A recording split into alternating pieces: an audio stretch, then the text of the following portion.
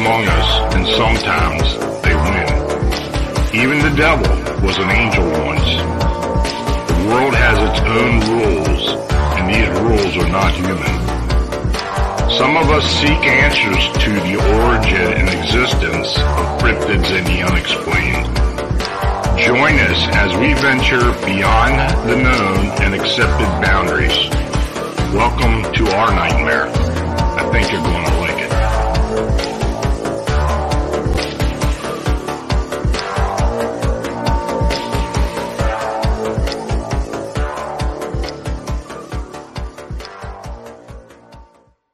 Hey folks, good evening and welcome to Phantoms and Monsters Radio, where we explore the unexplained live on YouTube. I'm your host, Lon Strickler, coming to you with a cannon shot of historic Gettysburg, Pennsylvania. So the Phantoms and Monsters Radio channel is made possible by you liking, subscribing, and sharing our programming. And Super Chat donations are essential for us to continue offering you our unique content. So your consideration is very much needed and appreciated. So tonight I had W.T. Watson, who is a coffee addict and writer of both fiction and nonfiction. He infuses his work with his expertise in cryptozoology, monster lore, magic, Forteana, and the paranormal. He brings a unique shamanic and magical perspective to all his work for over 30 years of exploration into these topics. When he is not writing or reading about monsters, he can be found outdoors allowing his dogs to take him for a walk around the neighborhood in Kitchener, Ontario. He lives with his spouse, Stacy, in the townhouse that would be jammed with books if it weren't for the e-reader. Travis recently published a book with Beyond the Fairy Publishing titled Mysteries in the Mist, Fog, and Clouds in the Paranormal. So, Travis, thanks again for joining me this evening. Well, thanks for having me, Lon. I really look forward to having this opportunity to chat with you and with your listeners. So, looking forward to it. Well, let's see. Mysteries in the Mist, Fog, and Clouds in the Paranormal. Okay. Tell us about it. What inspired this book?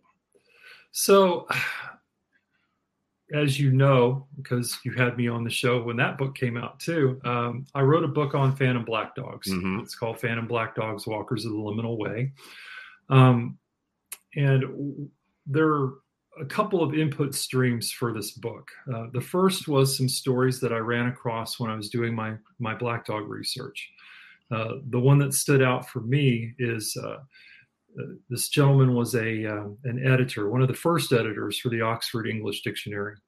And he and his family were on holiday in the mountains of England.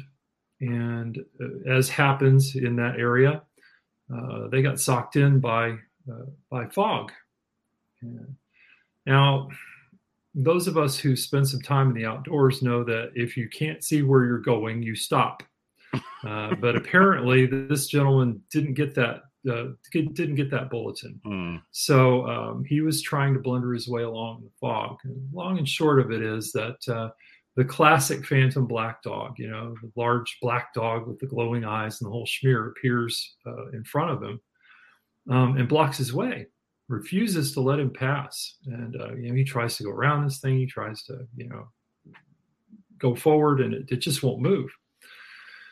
The fog clears, and lo and behold, this dog had been preventing him from walking off a cliff.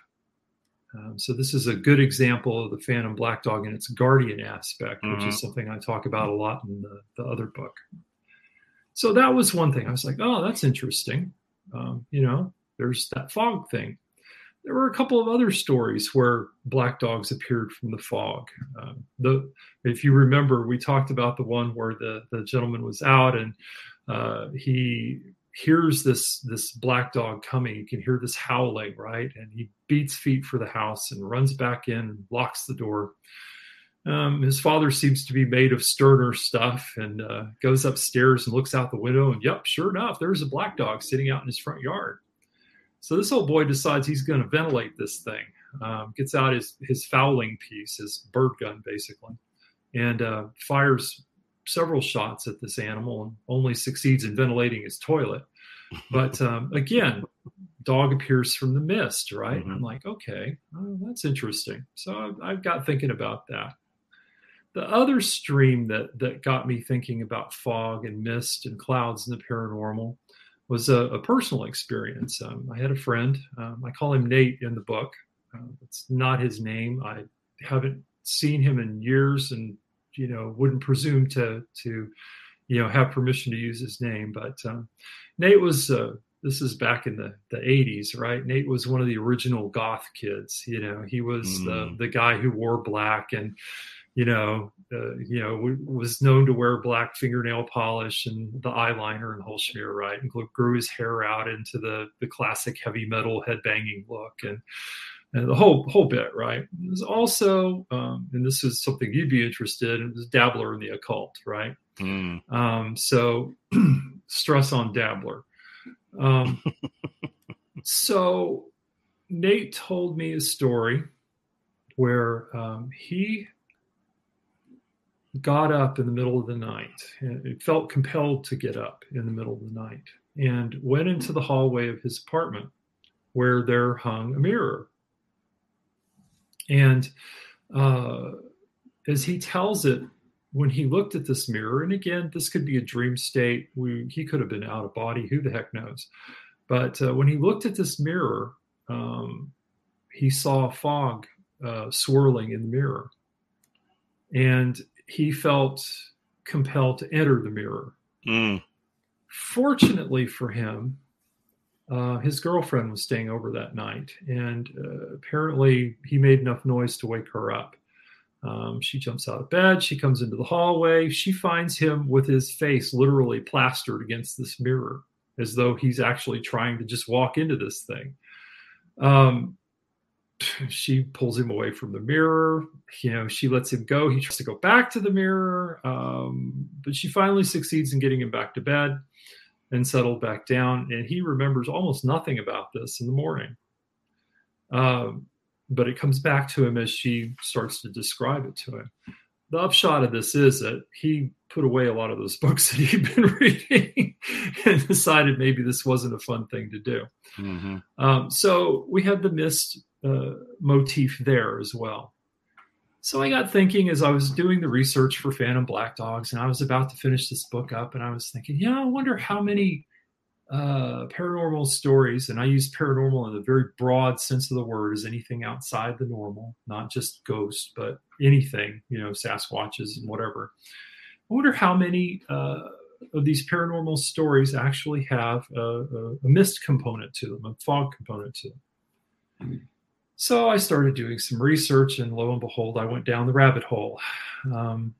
There are a lot. In fact, there are so many of them that I would, I talk in the book about Jenny Randles and the Oz effect, and the idea that, paranormal experiences can be accompanied by things like the silence, which we all have heard of that. A feeling that something's about to happen, and that feeling that time is not running as it should. Either missing time, or time goes too fast, time goes too slow, that kind of thing. I, after reading a lot of the stories in this book, decided that maybe we should add a fourth thing to that list and say that if you see any kind of a strange fog or mist when you get that feeling that something's about to happen, it might be time to go the other direction. Because there are some stories in the book. I had a lot of fun researching this. Because instead of just one topic like the Phantom Black Dog book, I got to talk about everything. There are cryptids in this book. There are UFOs in this book. There are, alien abductions. There's fairy lore. There's, if you have an interest in the paranormal, you're probably going to find something in this book that you're going to like. I think if you go in my search tool on my blog and put fog or mist in there, you're going to come up with a whole bunch of stuff. Yeah, I used a couple of stories. It's so much. It's so many incidents that encompasses, and when I think of that, the first thing I think about is the story of the gray man of Ben McDoy in Fog, yes. and that was kind of the epitome to me of and nobody even knows if it's actually a specter or an actual real being. Yeah, I mean, nobody really knows. This mountain has a reputation for being, quote, haunted. Yeah. However you want to put that, by a large supposedly bipedal gray man. Mm-hmm. The interesting thing about the stories is that, yes, this being seems to use fog as cover. But the people that encounter this thing don't usually actually see the creature, they hear it. Mm-hmm. So they get the footsteps and that feeling of being followed, the time displacement and all that stuff. The thing I found really interesting about this is that in the gray man stories, almost invariably what happens is that the individual encounters this creepiness, and then they make a run for it. Now, again, if you've done any time outdoors, running on a mountainside is not a recommended activity. I can attest to that. Yeah, all of these people made it down from this mountain in one piece, despite panicking and fleeing for their lives, basically. And the evidence that there was something on the mountain with them is pretty sparse, but it's stuff that you would see in like Sasquatch encounters. I mean, we've all seen the shows and so forth where there's the sound of footsteps, the feeling of being followed, da da da da da. Whether we can attest to that being an actual physical creature or something else, who knows? So we have the same circumstance, but this is in Great Britain, which is a not a place that has a lot of forest cover. And certainly this mountainside, if you've seen pictures of it, doesn't have any forest cover until you get down into practically lower elevations. It's just a big rock. Yeah. So what were these people encountering? And the gray man had a cousin in Wales. It's called the Monarch of the Mists, which again is reputed to cause people that trespass on its domain to either disappear or have terrible accidents. This thing always strikes me as being more of a type of a fairy or earth spirit type creature, because that's kind of the reputation that it has. The interesting thing is that there is a story from a town in Wales that's not too far from the mountains where this being is supposed to hold sway, where a fellow's out walking his dog one day, and he encounters this large, he described it as a gorilla in the brush. Of course, the dog freaks out, and then he realizes that he has company. And he freezes and goes, "Oh my God, what is this thing?" Blah, blah, blah. It scared him so bad, he reported it to the police. And the interesting part about the story is that the local constabulary took this absolutely seriously, and even issued a statement that they would be investigating this quote unquote Yeti sighting in the area, that they took these things seriously, and that they'd be increasing patrols in that area. Now, you have to wonder, how many people have been seeing weird things in this area that the cops are just like, "Oh yeah, somebody else saw a Yeti over there. We better send some cars over that direction." That's an interesting point that you bring up. And I have found that, especially in Wales, as opposed to the other countries in UK, that the local authorities take a lot of this stuff serious. I mean, as far as cryptids or whatever. I mean, if somebody sees something, they don't normally poo-poo it. They look into it. And, I've always thought that to be fascinating. Yeah, you have to wonder if they ever actually caught something. Well, and that's what convinced them, and of course the Welsh people have a long tradition of fairy lore, dating back to who knows how long. And so, they're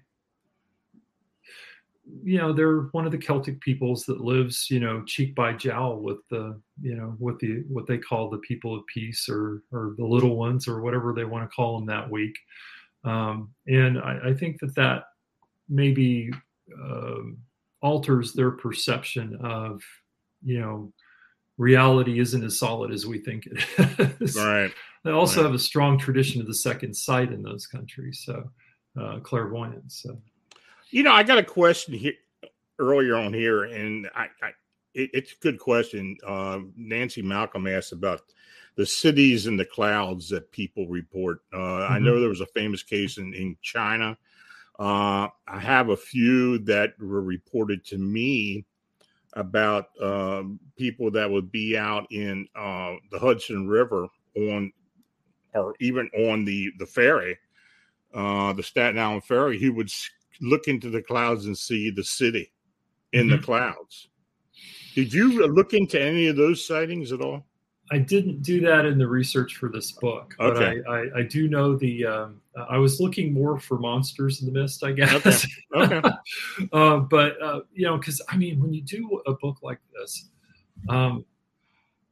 at some point you have to start saying, okay, look, I don't have room for this. Well, I get it. Oh, I understand. Yeah. You've done your, I know you've got several books out where you've taken sighting information and so forth, and you have to pick and choose. Yeah. But these Cloud City things, I know that the conventional scientific explanation is that it's some kind of a mirage. Yeah. Maybe. I tend to be a both and thinker. I've always said, for instance, with Sasquatch, it's like I'm perfectly happy if there's a relic hominid or a large bipedal ape running around in the woods out there somewhere. That would be fine with me. But I think there's something far stranger going on as well. Mm-hmm. And I think it just depends on who's seeing this creature as to what kinds of things they're dealing with. But the same thing with this Cloud City. Maybe a mirage. There may be an infection layer that's causing people to see a part of a city at some distance from them. I know that that's possible meteorologically. But I'm a mystic and an animist. And, like you say at the beginning in your intro, you talk about monsters, but I live in a world full of spirits. They're everywhere. So I don't, in Jinn lore, for instance, you encounter the idea that the Jinn have their own civilization, basically, and that they have cities and that they have social ranking and so forth. Who's to say that under the right circumstances, you're not looking at the dwelling of some spirit race?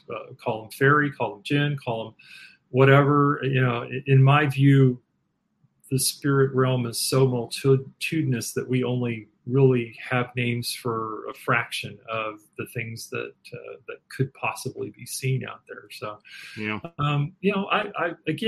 I'm a both and kind of thinker. It could be a mirage. Some of them could be mirages. Some of them could be something more. Some of them could be instances of spontaneous psychism, where somebody, perhaps, you're talking about somebody riding a ferry. Maybe you're looking in the water, you get a little tranced out, you have a little latent psychic ability, and boom, you see something in the clouds. Mm-hmm. I don't have a problem with that either. So there's lots of ways that these cities could be explained. Some more acceptable to the scientific establishment than others, but it's one of the fun things about these. It's an interesting phenomenon. It really is. I have seen pictures of what people have taken of these things, and and it's it's no dispute. It looks like an actual city skyline in a lot of these images. So now you did talk about man wolves, which is interesting because we're getting involved with a big case. I think potential big case now. Yeah, you've been on the forefront of that particular. We tried particularly in Pennsylvania. You guys between you and Linda Godfrey, I've got all the man-wolf stories I could ever wish for. And to be fair, I love that stuff. Yeah. I mean, that's one of my favorite cryptids. If I had to pick a favorite, if I was going to run into anything, I think a man-wolf would be an interesting thing to see. But yeah, we're looking into one now. It just started, but it may be a big case. I don't know. We'll see.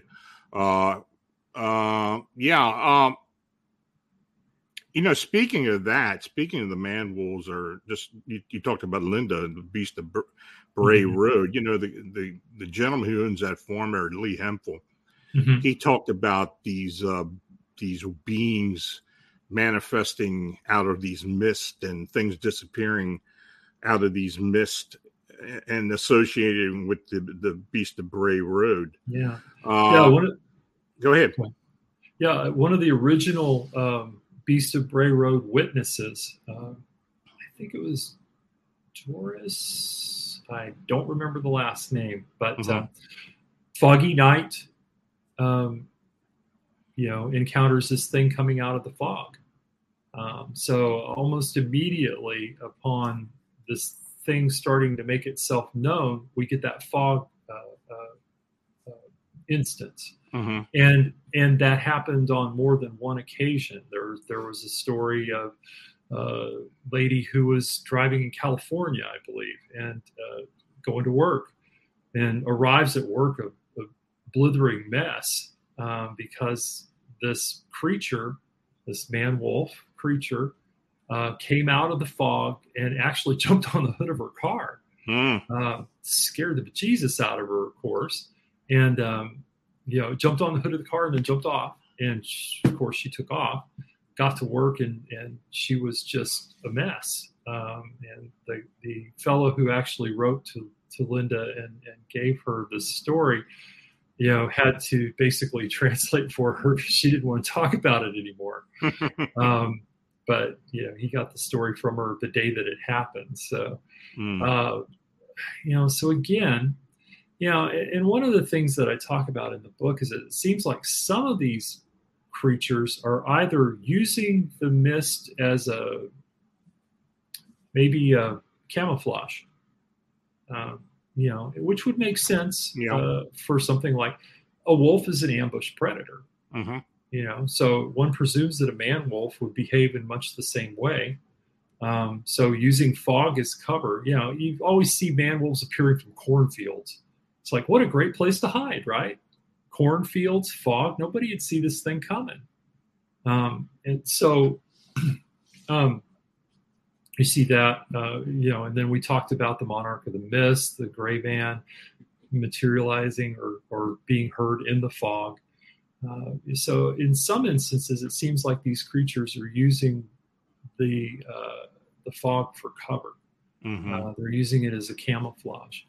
Now, they may also be using it as camouflage for how they got there. If we start to go down the rabbit hole of talking about portals or window areas or whatever it is you want to call it, I like to think of them as portals. Then, it may be that the fog is something that happens as the result of one of these things opening, or it comes through the opening and helps to cover whatever's coming through.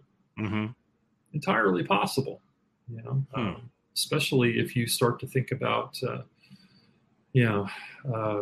these beings coming through and taking on a more solid form.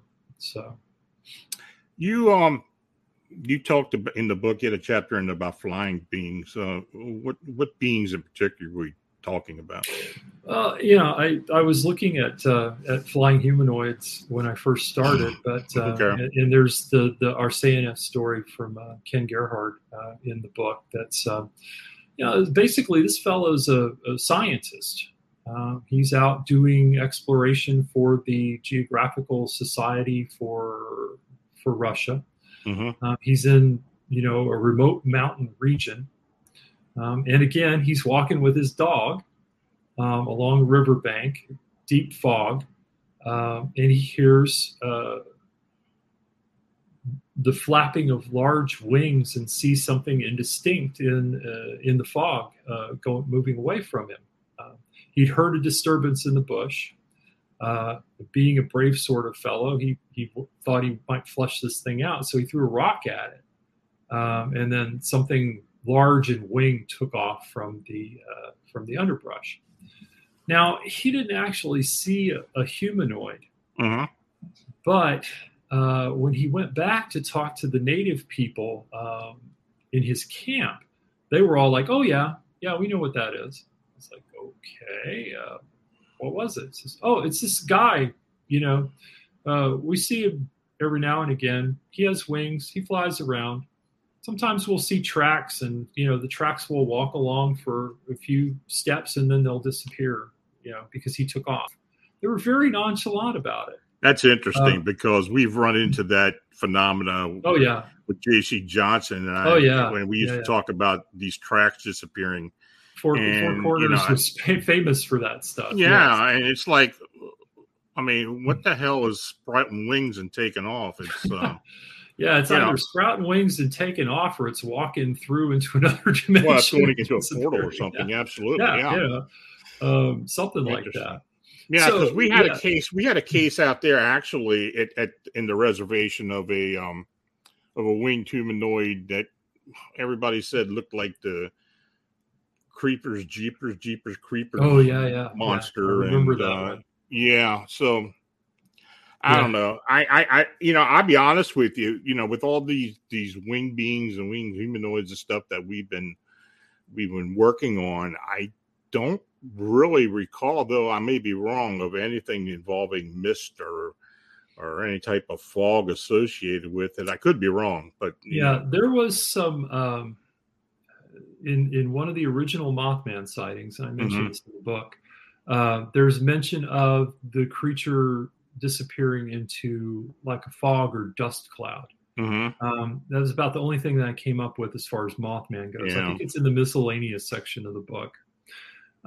But the other interesting, so there was a flying humanoid story. There was also a great story in the book about pterodactyls in the mist.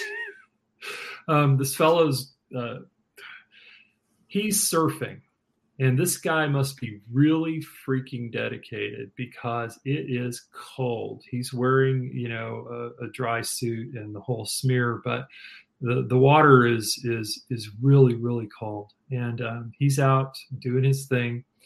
And the fog rolls in, and he swears that this thing knocked him off his surfboard.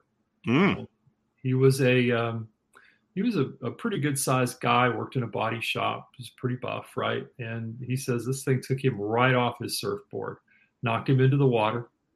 And he got a good look at it when he came up. And, it was the classic pterodactyl with or I guess they call it a pterodon. Pterosaur, pterodon. Pterosaur, with the head ridge and the bat wings and the interesting coloring and so forth. Said this thing went right over the top of him. And of course, nobody else saw it. Even though he was surfing with a buddy, nobody else saw it because of the fog. So did he actually see a pterosaur? Was he seeing the ghost of a pterosaur? Was he having a spontaneous psychic event where he, went back in time? Was he time traveling for a minute? Who knows? But it was a great story because he remembers this thing actually taking him off the surfboard. Wow. So those are a couple of the flying things that appeared in the book. I just want to thank Peace for their donation. Much appreciated. The pterosaur thing, that whole thing freaks me out anyway. I've gotten a lot of reports about those things for years now. And I've had all kinds of people give me their interpretation of what it is. Of course, the people have seen these traditionally in Papua New Guinea, the Ropins, and then you had the 1903 sightings in Van Meter, Iowa. Yep. And then every place else in between. It seems like the Midwest in particular, going in for the Midwest up into the upper Midwest seems to be a flyway, or seems to be an area where a lot of these are seen at. Yeah, and then down into the mountains of Mexico. Absolutely. Yep. Yeah, where they take these things pretty much for granted. It's like, Yeah. oh yeah, there are witches flying around. We have Oh my God. pterosaurs. Yeah. You know, Yeah. The you just flying got to be witches. careful when you go outside because you never know what might be flying around out there. Yeah, that whole flying witch thing down in Monterey and down there, those areas there.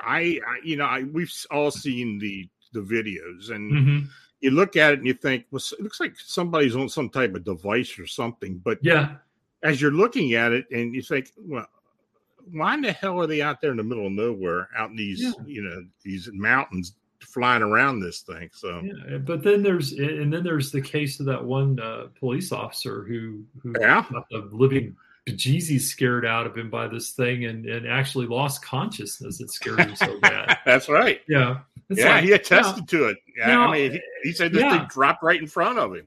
And I think he quit the force too, to be honest with you. I've known a lot of cops in my life. Right. I worked in security for, in my younger years and had frequent interactions with law enforcement. And I just can't ever picture any of the cops that I've known, going, ah! But so this thing must have scared the crap out of him. Yeah. Well, if it's what he said it looked like, it probably would have scared the crap out of me too. I mean, I've seen a lot of things, but I don't know about that. That would probably do it for me. I think I'd probably be,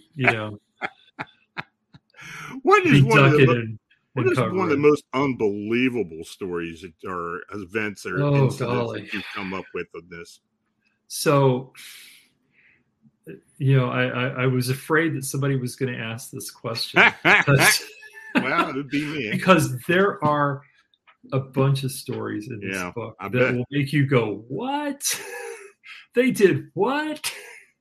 But probably my favorite set of stories in the book, I have a whole series called Mysterious Myths because, like I said, I talk about the cryptids, I talk about UFOs, I talk about flying things and fairies and all that stuff, right? Mm-hmm.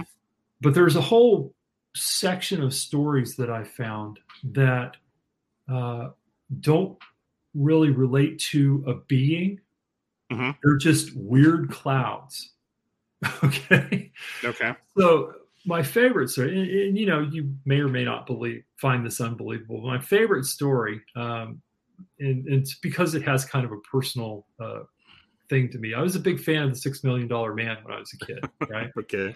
Remember that show? Oh yeah. So I'm a child of the '70s, so I remember. Yeah. You remember Martin Caidin? We're probably of an age. Martin Caidin, the guy who wrote Cyborg, which is the book that the $6 Million Man was based on, had an experience.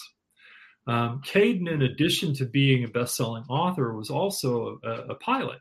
He was a naval pilot. And in this particular circumstance, he and about 6 other naval aviators were flying an advanced, I forget the exact type of aircraft, but it's one of those types of aircraft that they use for surveillance. So it's got all the radars and drones or, bells and whistles and electronic navigation and sat nav and all that fun stuff, right? Just a complete suite of electronic countermeasures and all that kind of fun thing. So he and this group of pilots are flying this aircraft back across the Atlantic from Europe. And they are coincidentally in what we think of as the Bermuda Triangle. Well, Caidin was not flying when this happened. He was actually observing, but he was on deck with the pilots. And he says that he looked to his right and the wing of the aircraft disappeared. This fog, this cloud that they came into was so thick that he could not see the wing of the aircraft. And they flew into this cloud and literally lost all navigational instruments, all electronics, all radio, everything went dead. They had to fly the airplane by dead reckoning. And if this had not been a seasoned group of aviators, people who, had been flying for years and years, there's no telling what would have happened because they didn't have altitude measurements or anything. They had lost all instrumentation and they couldn't see anything. They were flying blind trying to get this aircraft out of this cloud. And they continued to fly blind for 20 minutes or so, I believe. Wow. They finally emerged from the cloud. And as soon as they came out of this thing, everything came back online. And they discovered that they had covered a significant distance in that time. So that was pretty unbelievable. It sounds like, a few of those Bermuda Triangle stories you hear from these pilots where they they go into a fog or a mist or into a cloud, and when they lose all control and of the gauges and such, and everything is spinning around and going crazy, and they end up like 100, 200 miles out off course or something like that. It's like you're going into a time slip or something. Yeah, or they end up farther along their flight path than they should be. Yeah. There's a story in the book about that. The really incredible ones to me are the teleportation stories, though. Oh, okay. There's a couple of stories out of a place called Bahia Blanca. I think it's in Argentina. And my favorite is this fellow is a businessman. He's the dude who's traveling on business, and he's at this hotel. He goes out to his new car, and he starts to drive away off to wherever it was he was going for his next business stop. He drives into this cloud, and his car dies. Typical thing. It's like when you the UFO stories where the car dies, right? Right. So his car dies. He's like, okay. So he gets out of the car, and the next thing he knows, he's in Mexico. Wow.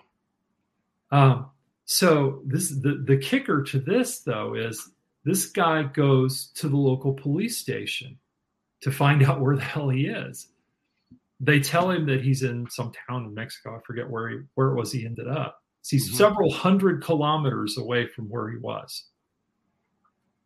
The cops call the hotel, and the hotel personnel go outside, and they find his car sitting in the driveway of the hotel, still running. But the driver is in Mexico. Yeah. Those are the unbelievable stories. Yeah. Well, I have heard a few like that in the past. Yeah, there's several of them in the book. But that's really weird. Yeah. With the car even actually running yet. This car is still going, and he got out of the car because it stopped. So, okay, how did that happen? But the teleportation ranges from, there's another one where a doctor and his wife are driving down the road, and they drive into this cloud again in that Bahia Blanca area, and they end up in Mexico with the car. With the car. The whole thing translates almost instantaneously to Mexico. Do you believe, is there any lost time involved with any of these? Or is it just instantaneous? In the circumstance with the gentleman in the hotel, almost no time. Okay. He long enough for him to go find a police station and then call the hotel, but it was a short enough period of time to where they could go out and find his car sitting there running. The doctor, if I remember, he and his wife disappeared for a short period of time. They don't have any cognizance of how long they were gone, but the next thing they knew, they were in Mexico, and they ended up having to drive back to Argentina. Well, that's nuts. Yeah, that's really nuts. So, and then there's a smaller scale case where a young girl comes out of the front door of her house and walks into a yellow fog. And ends up, she's on the outskirts of the city that they lived in, ends up downtown instantaneously. goes to somebody's house and asks for help, and they take her to the police station, and they call her parents to come get her but they have no idea how she got there. And one of the brothers or somebody saw her actually walk into the cloud. Oh yeah. And disappear, and they were, of course, freaking out until the cops called to tell them that, oh yeah, your kid is down here. Wow. So it's like, so do these clouds sometimes hide portals that, well, you would think take you to that's what's different going places? on. Yeah. I mean, once again, Peace, thanks so much for generous donations. Really, really appreciated. Yeah. I mean, the first thing I'm thinking is that, well, it either hit a portal or something abducted it for whatever reason. But, yeah, you hear all these stories. Somebody beamed you up and then beamed you back down. Yeah. You hear all these missing 411 stories and such, where people just suddenly disappear. And the first thing I think of is, well, they walked into something, a portal or something, and got taken to another dimension, another reality, another location on this reality. Yeah. And I talk about fairy lore in the book, and it's a very, everybody wants to talk about aliens when you talk about abduction, but the original abductors were the fairy folk, and it wasn't at all uncommon for someone to, to encounter the fairy were known to use mist and fog to obscure their presence, right? So it wasn't all uncommon for someone to encounter these beings in the fog and end up in fairyland. And sometimes they got out, and sometimes they didn't.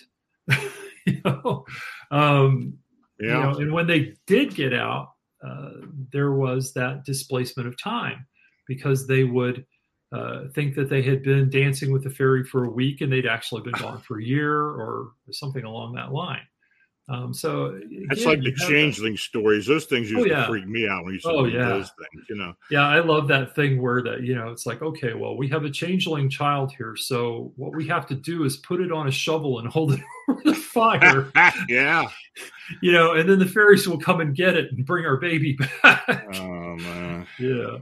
And, I wonder what the origin of a lot of those stories are. Were people actually abducting babies, and it turned out that they started believing that fairies were doing it? Or do you have any idea of that? I know this is off topic. It's off topic, but that's okay, because I live for this stuff. So I think that in the changeling stories we have, again, this is one of those things where you can't say this is the cause. Because what you have is a whole series of things. Sometimes I think what happened was that the child simply had some kind of wasting disease that back in that time they couldn't identify, they couldn't diagnose, and so there was an explanation that the child had been taken by the fairy. Remember that the fairy were intimately associated with the dead in Celtic lore too. So, there was that kind of crisscross where, if someone had an illness like that, a lot of times it got attributed to the fairy. There are certainly circumstances where there are spirits that prey on human beings. Those incidences can be traumatic and can produce, I think, a type of PTSD that results in wasting. And then, it's entirely possible that, that someone was taking, that occasionally someone took a baby and replaced it with somebody else's baby that was dying. That could happen. And, the fairy have a long history of relationship with human beings.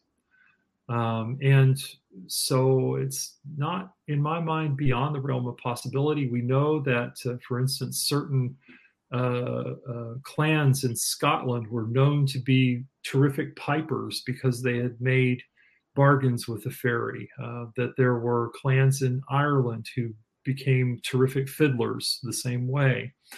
And then we go way down the rabbit hole to the whole idea of meeting the devil at the crossroads and all that stuff. But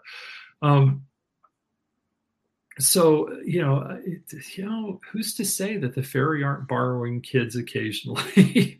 I'm certainly not going to say that couldn't happen, because, I've known some folks who were intimately associated with the fairy and can tell you some really, really weird stories. Me too. And I was just going to say that I have had people who have had it, they swear they have had encounters with these things. It even got me believing them. And, I'm not necessarily into the fairy lore, but of course I'm going to listen to anybody and try to figure out what they're trying to tell me. But, some of this stuff is pretty interesting. And I'm not going to doubt anybody. You do. Yeah. I've had enough weird stuff. Well, okay. So good example. Okay. I was doing an interview for another podcast and talking about UFOs because this person has a particular interest in that area, and we had the damnedest time with sound that day. It happens. It happens, sometimes we had trouble with sound. My headphones wouldn't work, we had a couple of really strong glitches, where things just wouldn't work at all. I'm sure he had to do some pretty extensive editing on that show to get it to come out right. So, this kind of stuff happens and everybody wants to go, oh, well, that's just coincidence. Well, it's interesting. It's coincidence if it happens once. Yeah. But when it happens to all the time, that goes beyond the realm of coincidence. It seems anytime I'm doing a show about clearings and, people being possessed and such, we always start getting gremlins and we start getting disembodied voices over the audio. That's happened many times with me. Oh, yeah. And, and I always warn the guest, look, just be aware of it. It always happens. It usually does happen to some degree. But, do what we can to prevent technical issues, but absolutely. It's the phenomena just follows some of us, and I guess I'm pretty used to it, but sometimes you get a guest that's kind of freaked out by it. So yeah, well, I've seen enough weird crap in my life. Well, you and me both. Yeah.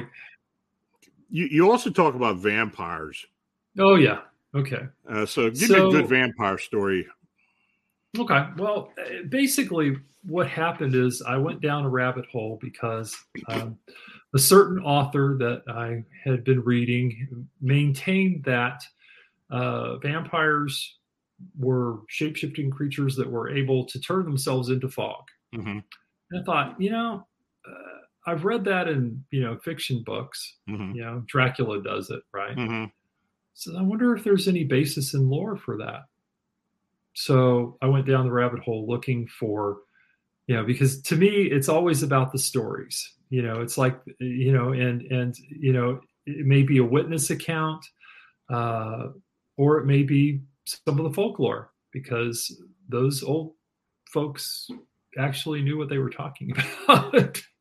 Everybody wants to think that, folklore is just, the stories of superstitious people who didn't know any better, but they actually knew how to associate with the spirits that they were having contact with on a regular basis.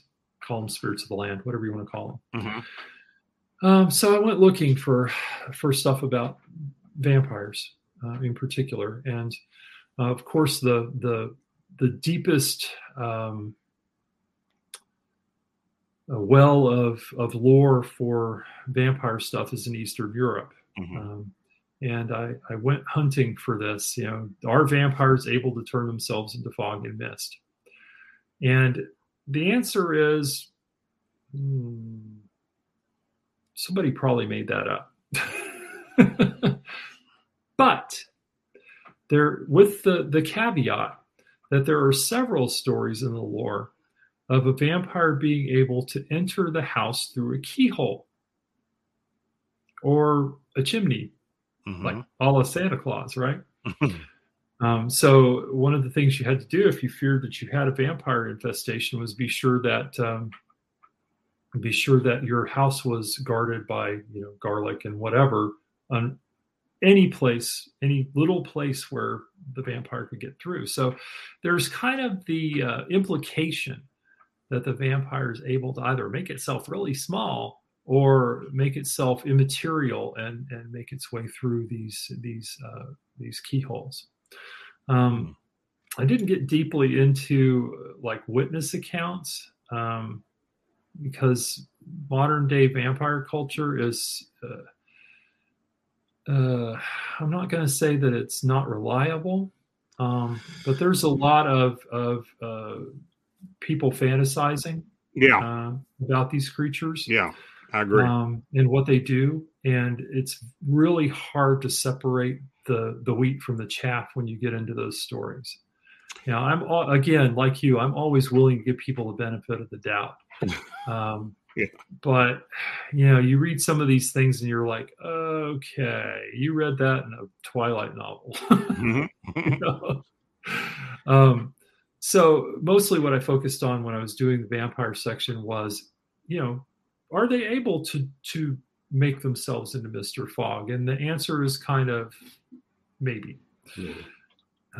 It's interesting. You talk about that, and I just thought of something about alien encounters, and when they're like their long-term thing where it happens continuously. I have had cases of people contacting me about them having. I don't know how you've heard this before or not, of actual alien beings being able to transmute into some type of electrical energy or some type of Mr. Fogg and travel through electric conduits and water conduits in a house to get in. Yeah. Have you heard anything like that? Yeah, it may have been something that I read on your blog. Probably. I seem to recall having seen that somewhere. There's also plenty of stories where the aliens just seem to walk through the walls. And when I read that kind of stuff, again, both and thinker. I think it's entirely possible that we may be being visited by beings from other worlds. I just don't necessarily think those worlds are, off in the galaxy somewhere and they're flying around in spaceships. Oh, I don't either. Because that's a big bugaboo I have. I don't think these things are going interstellar space and showing up here. They're coming here for the most part by some type of rift or portal or wormhole or whatever you want to call it. And they may actually be closer than we think. I mean, they may just be in a linear dimension. Right. So. I mean, if we accept that idea from the new physics that there are alternate dimensions, then who the hell knows how many of those dimensions there are and what lives there and what sort of interface that dimension has with ours. Absolutely. Yeah. And so, I mean, I'm willing to believe that there are beings coming from other worlds, but those worlds may not be next to Alpha Centauri. Absolutely, they may be right next door. But I'm struck a lot of times reading abduction encounters, and again, I don't want anybody to take this as me poo-pooing the abduction experience. Okay. I absolutely believe that there's something happening to these people. Oh, yeah. I'm not sure what it is, but there's absolutely something happening to these people. I am never, ever going to say that it's not the case. But I'm often struck by the idea or the thought that some of these encounters seem to be happening out of body. Oh, I think it does. I think there are some ethereal encounters. Oh yeah, yeah. Because where you have these encounters where the aliens appear in the room. They seem to walk through the doors. They take the people out of the room through the wall. And you may not even necessarily see a ship.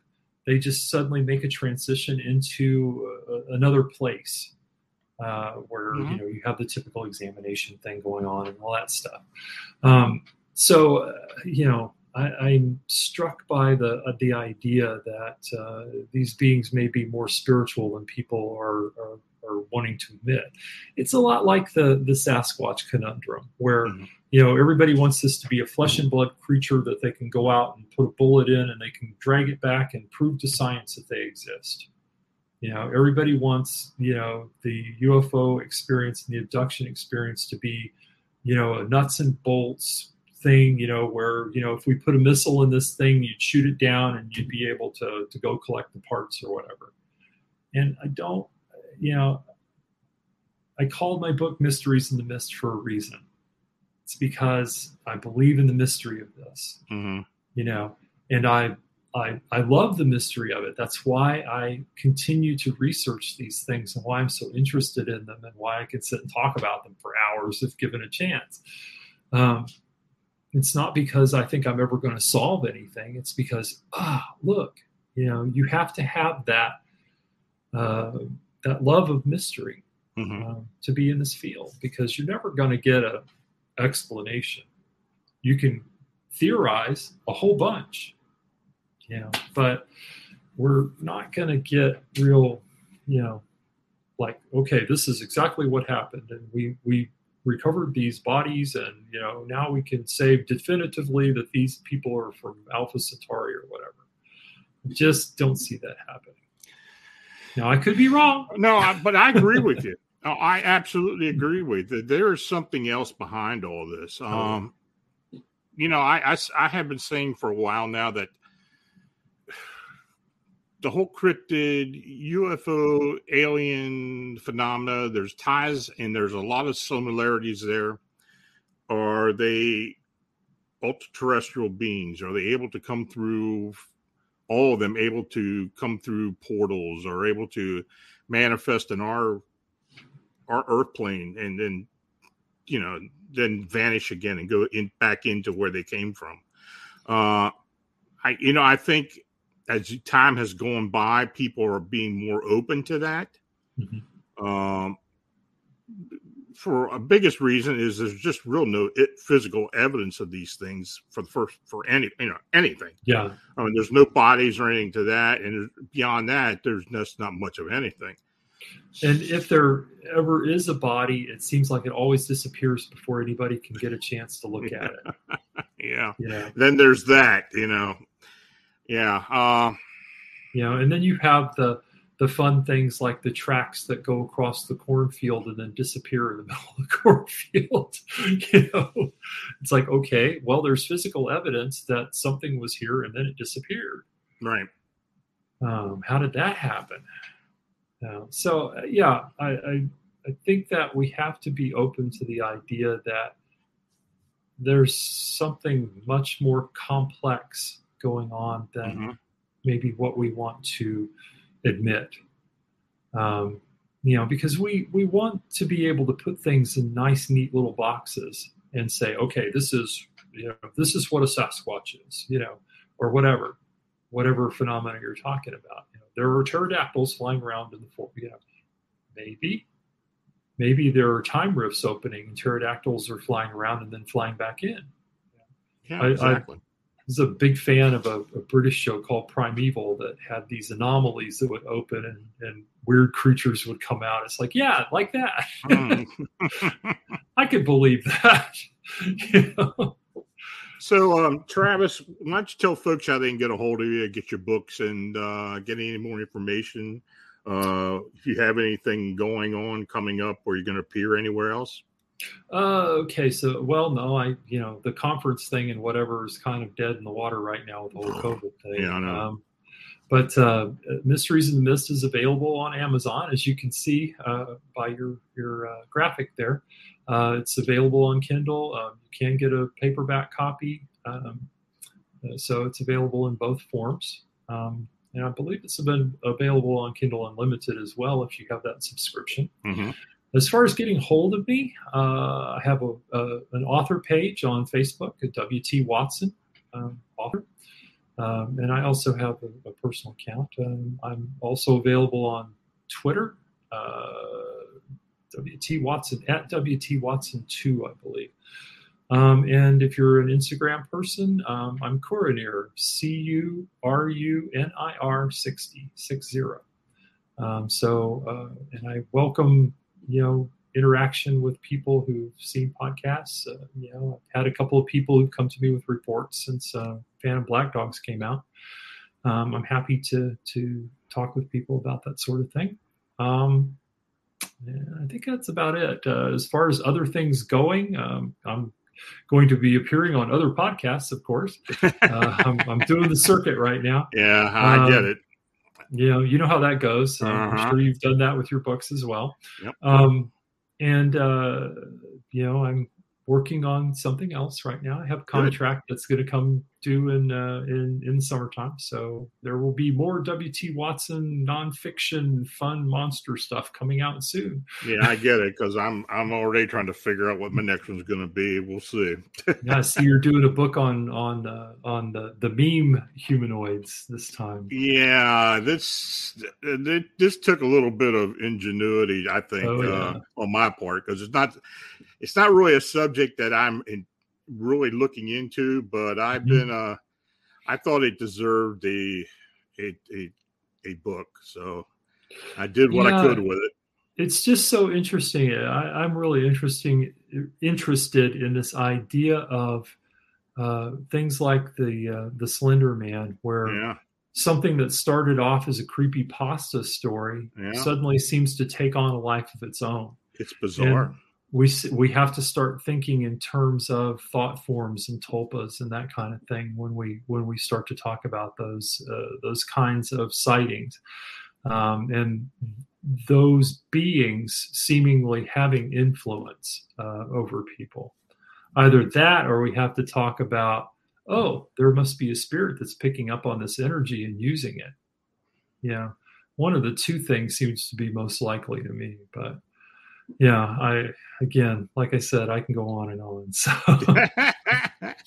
Well, Travis, thanks again for coming on the show tonight. I appreciate it. And you let me know when the book next one come out. I will know, because Shannon will let me know. And so you take care and you have a good weekend. Yeah, thanks very much for your time tonight. And everybody out there, stay creepy.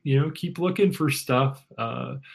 I've loved Phantoms and Monsters for as long as it's been out there, and it's one of those things that keeps me in stories when I'm in between projects. So, wow, that's what they're for. So I appreciate it. Yeah. Well, thanks very much, Lon. You take it out. Now, if you have an unexplained encounter or sighting, feel free to contact me directly at Lon Strickler at phantomsandmonsters.com or through the Phantoms and Monsters blog site. I want to again thank W.T. Watson for joining me this evening. And thanks to each and all you for watching and chatting. If you made a super chat donation, and specifically to Peace for all the amount they gave tonight, it's much appreciated. Your support is what makes this possible, and please like, subscribe, and share. Now, my new book, The Meme Humanoids, Modern Myths Are Real Monsters, is now available on Amazon.com.